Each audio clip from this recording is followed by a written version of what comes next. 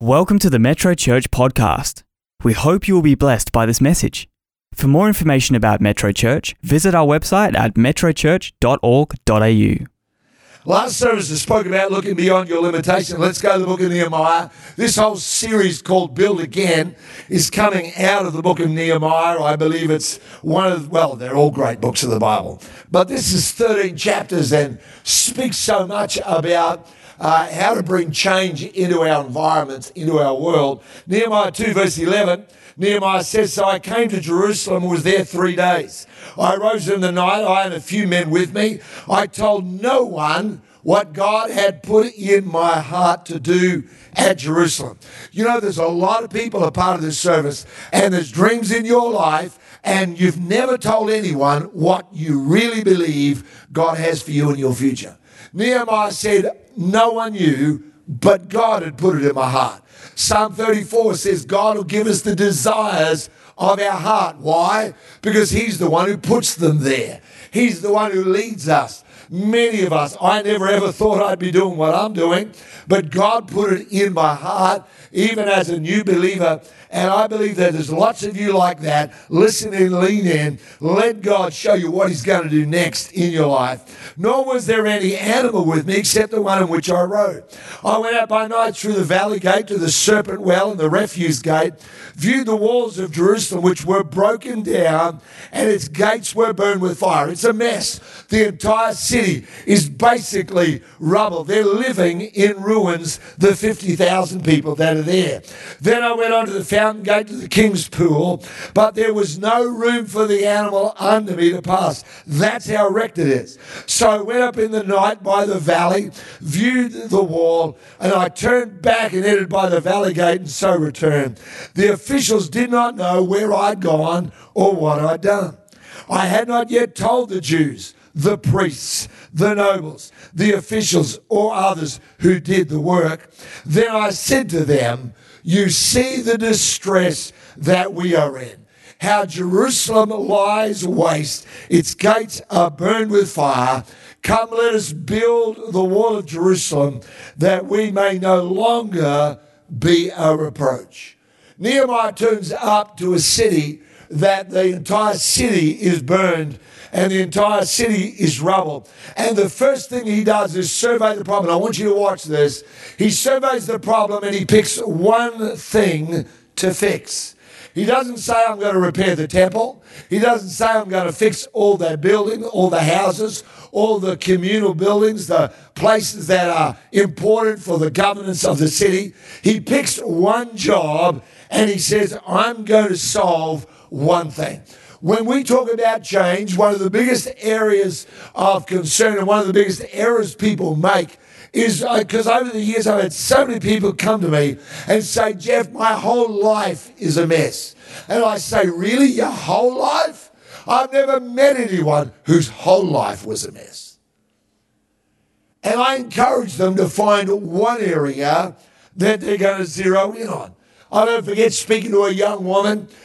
She was a graduate in her field and had a very important job, literally was consulting and being flown all around different parts of Western Australia in her role. And nobody knew that emotionally she was so broken down that she could barely function. She said, "I can professionally function at work." But she said, "My private life is such a mess." And she was like many people are, so bedazzled by the overwhelming sense of it's all a mess that she couldn't function. Well, we started working with her saying we're going to do one thing, and that's all we're going to do. Well, literally within a matter of months, that young woman went from being someone who couldn't function in a social setting or anything like that to being somebody who later on met a young man, she got married, and her life totally turned around. But it never started by trying to fix everything. It started by trying to fix one thing. Proverbs 17 verse 24 says, "A fool's eyes are on the ends of the earth, wisdom's in the sight of him who has understanding. In other words, look at what's in front of you. A fool is looking at everything out there and a long way away, and they're going, it's all too much to try. The enemy always wants to magnify two things. He wants to magnify your fears and magnify your problems. So right at the beginning here, I'm going to ask you to do a Nehemiah and say to yourself, what's the one thing I need to focus on for the next month? What's the one thing? Is it work habits? Is your life an emotional roller coaster? Do you wake up every morning saying, I wish I didn't have to go to work? Or, I wish I wasn't even here. Maybe it's poor communication in your home life or some other part. Maybe you're just beset and besieged by worry. And you go, Geoff, I feel like this is wrecking my life. Then can I ask you to ask yourself, what's one area that I'm going to work on? So make a note for yourself. Say, that's it. I'm not going to worry about all the other stuff. Not going to bother about all the things that are at the ends of the earth. What's going to happen 6 months from now, a year from now? Will I be able to travel again? All this kind of stuff. What about this career, job? I'm going to just focus in on one thing that I'm going to work on. Now, two things, after having said one thing, but two things are absolutely vital for lasting change. First of all, it needs to be a changed mindset. And we made reference to that last week. Romans chapter 12, verse 2 says, don't be conformed to this world, but be transformed by the renewing of your mind, that you may prove. The word prove there literally means to prove by experience. Doesn't mean to prove it analytically. It means to be able to prove it by the way your life changes. He says so that you can prove what is that good and acceptable and perfect will of God. And we understand that, I think, in the church almost better than any other people that are on the planet. We talk about repentance, which is metanoia, is the Greek word, means a change of mind.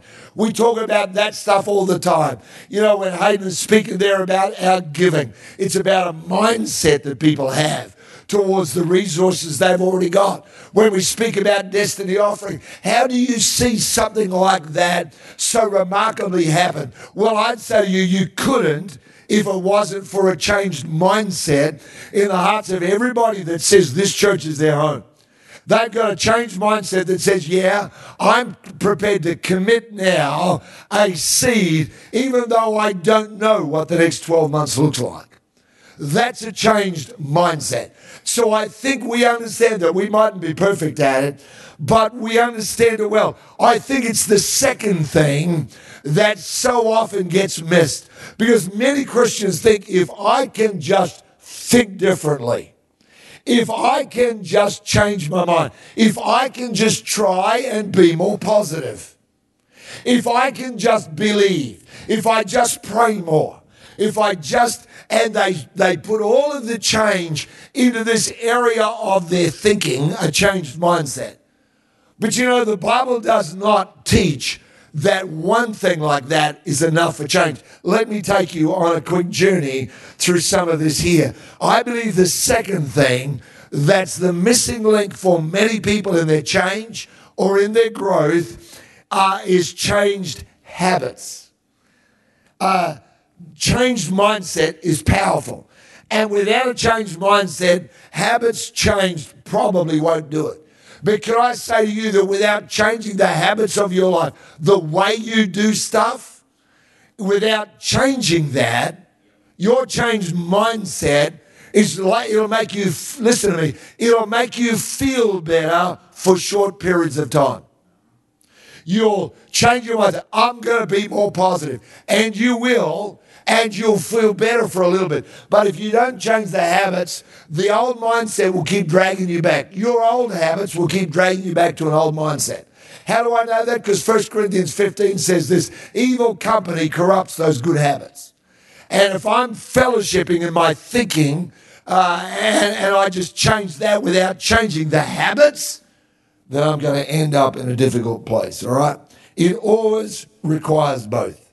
Now let's come in the scripture.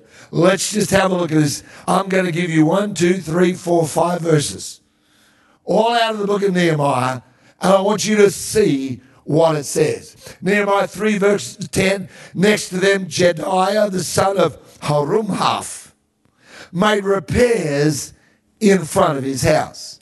And next to him Hattush, I think that's the name everybody should call, if you have a child coming, Hattush. Hattush Karachi. It's got a real ring to it. Hattush the son of Hashabniah made repairs. Nehemiah 3 verse 17, just 7 verses later, after him the Levites under Rehum the son of Bani made repairs. Next to him Hashabiah, leader of half the district of Keilah, made repairs for his district. Nehemiah chapter 3 verse 23, 6 verses later.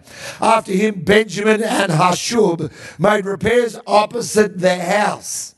After them, Azariah, the son of Messiah, the son of Adonai, made repairs by his house. Verse 28, beyond the horse gate, the priest made repairs, each in front of his own house. Nehemiah chapter 3 verse 29, 1 verse later, after them Zadok the son of Immer made repairs in front of his own house. After him Shemaiah the son of Shechaniah, the keeper of the east gate, made repairs. I want you to notice something about every single one of these people. In their houses every day, these 50,000 people have opened the door of their house and they've stepped around or over all of the rubble. All of the mess that was around about them. It's become a habit. If you go to the bush, the forest, the woods, the jungle, whatever term it is in your culture, where I walk every day, you will see tracks that I've made because I walk there every day, often twice a day. And at the beginning of this year, I decided to go a different way. And now I went there this afternoon. And now there's a track formed by my habits, and now other people have started using my track because I see other dog prints, I see other footprints as people are starting to follow the track. It's just become a habit. The dog, my dog, our dog, Lola the Magnificent, now if I go somewhere off the track, she looks at me like, but we always go this way. And can I say to you, lots of us have got habits like that in our life. And think about it. These people every day just get out and step over the mess. They don't even think about it. They just get out every day. It's around their home. We're not talking about something a long way away. Listen to me. God is not trying to get you to fix the world. He just wants you to fix up what's immediately around about you. What's the stuff in your life? Come on, every single one of us. Myself, you have no idea how challenging all these messages are to me. Because even though I've seen God do a great amount of change in my life, how many people know that there's more to come? How many people know you ain't there yet? Amen. We are not at the terminus. We haven't arrived at the destination. And as long as I'm on the journey, there's some rubble that I need to stop stepping over. There's some things that I need to change. Now listen to me, if you try and become perfect tomorrow, you're just going to give up. I've tried all that. So I remember I went out on an altar call once. I don't remember who was preaching, but I remember I'm an enthusiastic young man. Glory be to God, for whom nothing is impossible. Amen. And the preacher said, those of you that will commit to pray 2 hours every day, I want you to come to the front and surrender to God. And so I walked forward in that meeting and I knelt at the altar and I told the Lord, I'm going to pray 2 hours every day. And I remember the next morning I got up and I remembered I'd been out on the altar and I'd told God 2 hours. So I started to pray. I prayed everything I could think of. I prayed. I looked at my watch and 10 minutes had gone past. But I've never been a quitter, and so I'm just like, oh God, I'm going to do this if it kills me. And so I prayed and I prayed. I started praying for countries I didn't even know anything about. I started praying for foreign lands and missionaries I didn't know existed. You know, I looked at my watch and 20 minutes had gone past. And then I just kept on praying. And I remember somehow or other I ground out. I started praying for people's pets. That's how bad it was. I'm just going to I'm going to get everything out here. And finally I completed 2 hours. And I remember finishing the 2 hours going, oh, God, this is supposed to be nice. I'm supposed to love this. And instead of this, I feel like, God, this is the hardest thing I've ever done. You know, like, hello, open heart surgery would be easier than this. You know, and I'm not even a doctor. And thinking about that, well, but I'm not a quitter, see, so I went to bed that night. I got up the next morning, I go 2 hours. This time I'm prepared. I bring a map of the world because I'm going to pray for those countries. You know, was it called Burkina Faso? I don't even know where it is, but I'm going to pray for Burkina Faso. Uzbekistan, I know it's somewhere in Europe, place near Turkey, and I'm going to pray for that. And you know, I come prepared.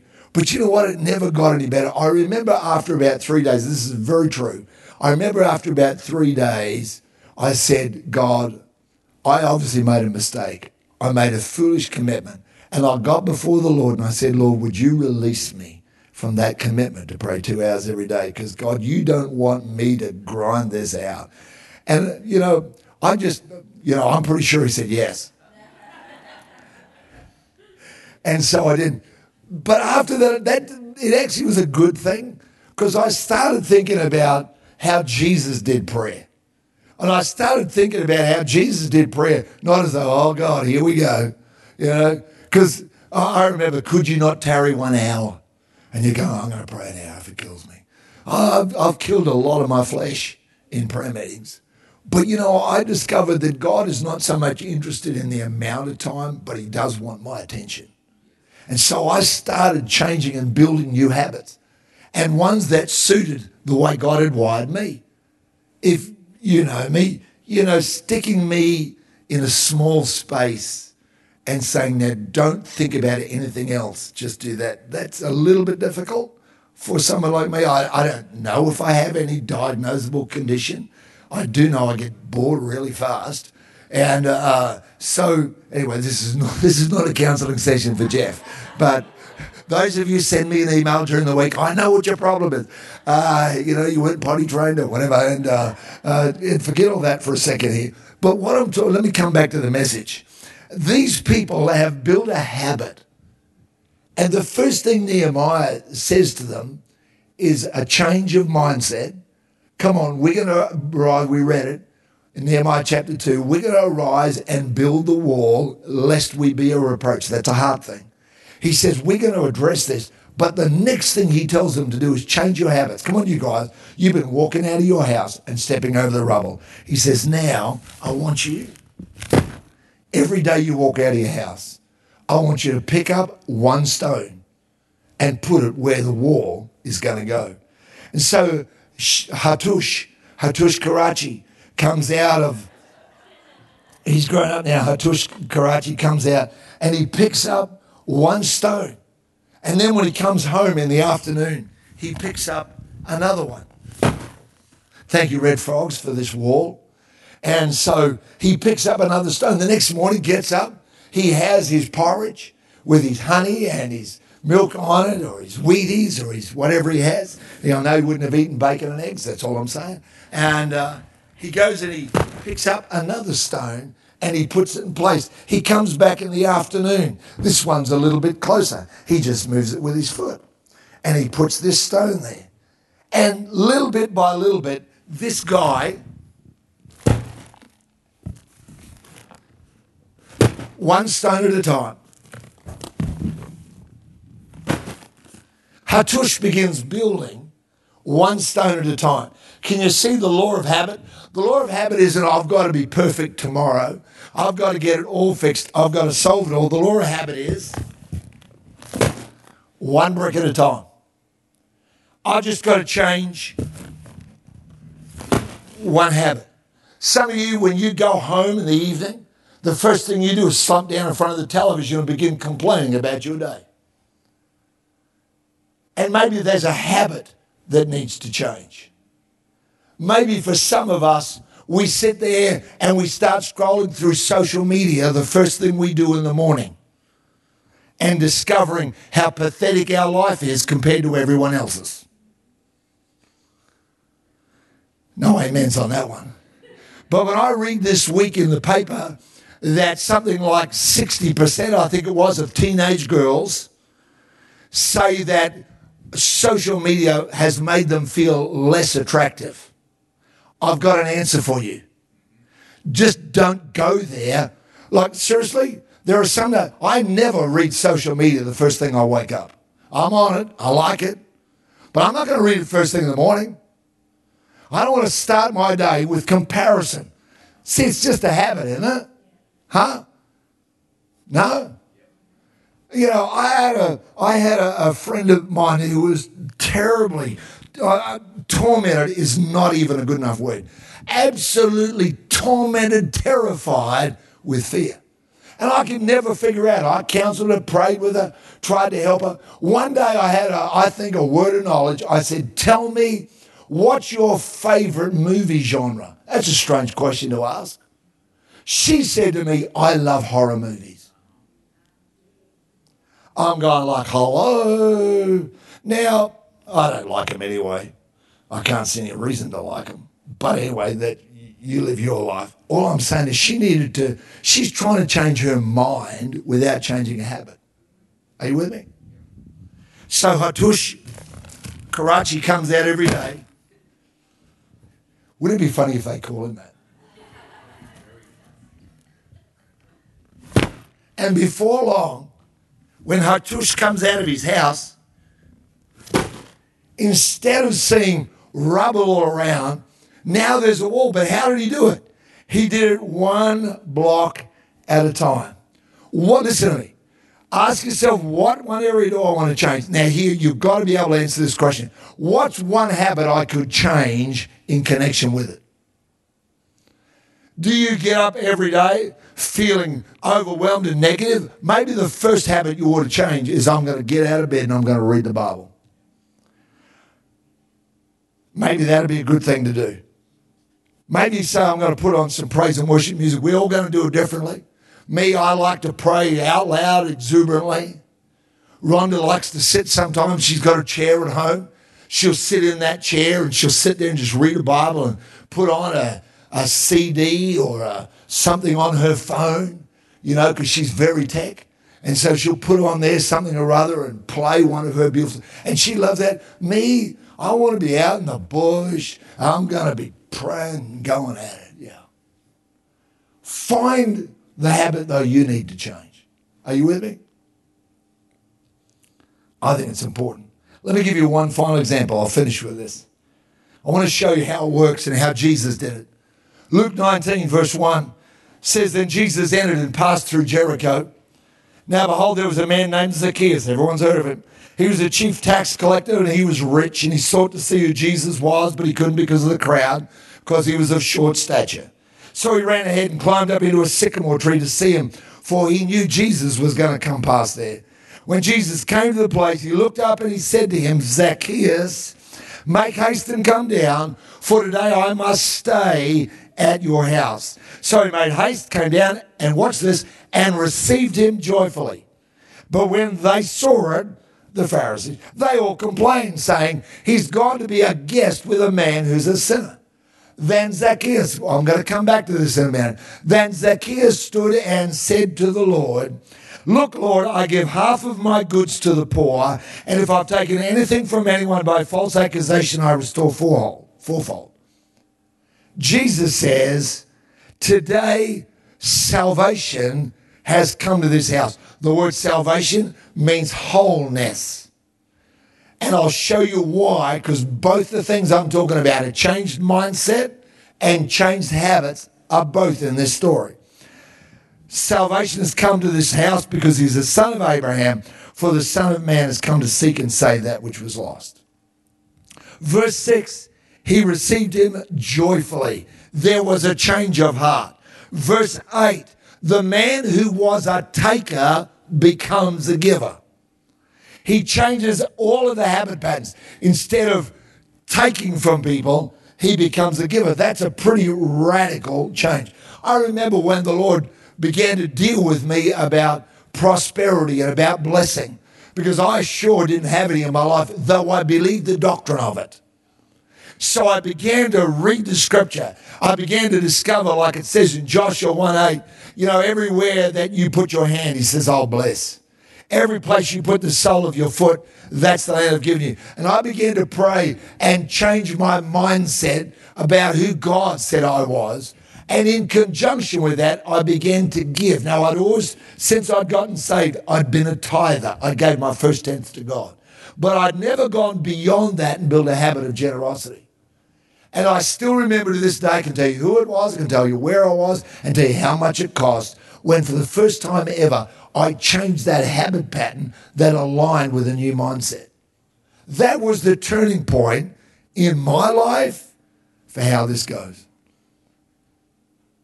Change your mindset, change your habits. One more, Ephesians 4:28 says this, it's all just in this one sentence. Let him or her who stole steal no longer, but rather let them labor working with their hands what's good, that they may have something to give to the person who's got need. Let the person who stole steal no more. Change your heart. But rather let them labor, change of habits, with their hands, so that they can give a new habit to the person who's got need, a new heart. Twice in just one verse, it brings together both those things. Change your mindset, change your heart, change the way you think, but then you've got to change. Like some people will go, oh yeah, I'm just trying to, get rid of this inferiority complex. But the first time someone gives them a compliment, instead of saying thank you, that's great of you to notice, their habit is, oh no, it was all the Lord. People say that to me sometimes. They go, oh, it was all the Lord. And I go, funny, because it looked like you. See, their habit is undoing their mindset. Are you with me? Don't let a habit keep on living. That'll undo the mindset. These people have said, we're going to rebuild Jerusalem that we may not be a reproach. That's a mindset. We're going to stop being the leftovers, the left behind. We're going to stop being the people that don't count. They never even wanted us to take us to Babylon. We're not important. They left us here just to care for rubble. We're going to change our mindset. We're going to do something great.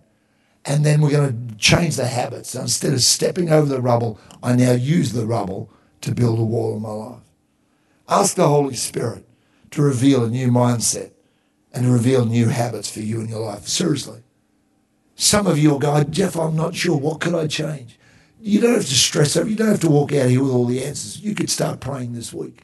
Matter of fact, can I say to you, if there were 3 habits I could get people to just do these 3 that have changed their life, I'd say, number 1, come to church. Just being in the house of God will change you. Secondly, I'd say become a personal prayer. And that's not for special people. I don't care whether you do 5 minutes every day, just make a habit of it. That's the power of it. And then become a giver. And I don't mean giving necessarily to church alone. I'm talking about becoming that kind of person who looks for opportunities to be a blessing. If you just do those 3 things, I guarantee to you your life will be different. You'll change your life in Jesus' name. Heavenly Father, help us tonight. Thank everybody that's here, Lord. Thank you for so many people that are leaning in to grow. People that are saying, I want to be different. I want to become what Jesus wants me to be. And so, Father, I pray that you'll help us with those 2 areas, Lord. Would you help us with a mindset shift in our life? Some of us here, Lord, it's been written in our minds, so engraved so strongly. It's been there for years and years. But, Lord, you said you can give us a new heart, a new spirit. So, Lord, I pray you'll do that for each person. And then, Holy Spirit, will you help us? We don't want to just stop something. These people never stopped standing around the rubble. They changed what they did with it. So Lord, I pray you'll give us wisdom so we'll know what to do, how to bring that change in Jesus' name. In Jesus' name. Look this way a minute. We read before Luke 19, verse 10. I love this verse. Anything you want to know about Jesus is all in this verse. It says, for the Son of Man has come to seek and to save that which was lost.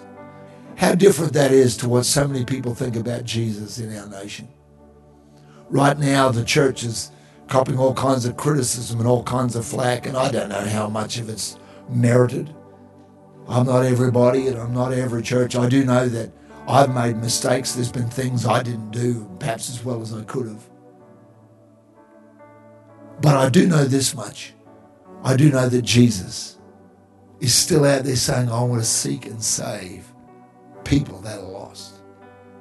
If you from your heart can't say, I know Jesus, if you from your heart are saying, Geoff, I'm not sure what life's about, can I say to you that Jesus wants to save you? I love that. It doesn't say that the Son of Man has come to judge. He's come to criticize. He said, I've come to seek and save that which is lost. Father, I pray tonight that you'll help people who need to take that step and say yes to you, just like Zacchaeus did. He was looking and no one knew. The whole time everybody had written him off as being a bad guy, but he was hungry for Jesus. Lord, I know there'll be people online during the week, or people in this service right in front of me, or people online right now, and they're looking for you and no one ever knew they were looking. But Jesus, you know, because you came and you stopped under that tree and you looked up. You called him by name. Lord, tonight you're calling people by name. You're saying, come on, tonight's your night. Come on, now's the time. Say yes. Father, I pray for each one of them in the mighty name of Jesus. Let salvation come to their home in Jesus' name. There's husbands and fathers. There's grandparents that need to say yes. There's wives and mums. There's single people that need to say yes. There's kids that need to say yes. Thank you for that, Lord, in Jesus' name. Amen. Amen. You know, I pray that that message will help you. And let me just say one more thing that'll help you. If you want to say yes to Jesus, well, if you're at metrochurch.online, that yes button's already there for you.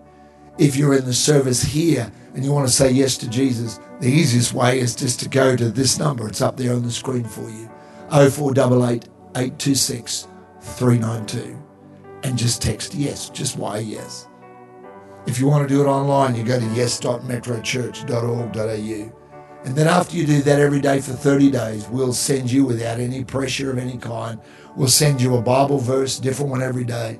We'll send you a prayer, different one every day. They're designed to help you. They're chosen by us. They come from this church. They're not from anywhere else. You're not signing up for anything and then we, hook you in like some kind of crazy bunch. It's not about that. We genuinely want to see you know Christ. We want to genuinely see you become discipled and become everything that Jesus wants you to be. I trust you'll do that. 0488 826 392. yes.metrochurch.org.au or that yes button on metrochurch.online. Amen. God bless you.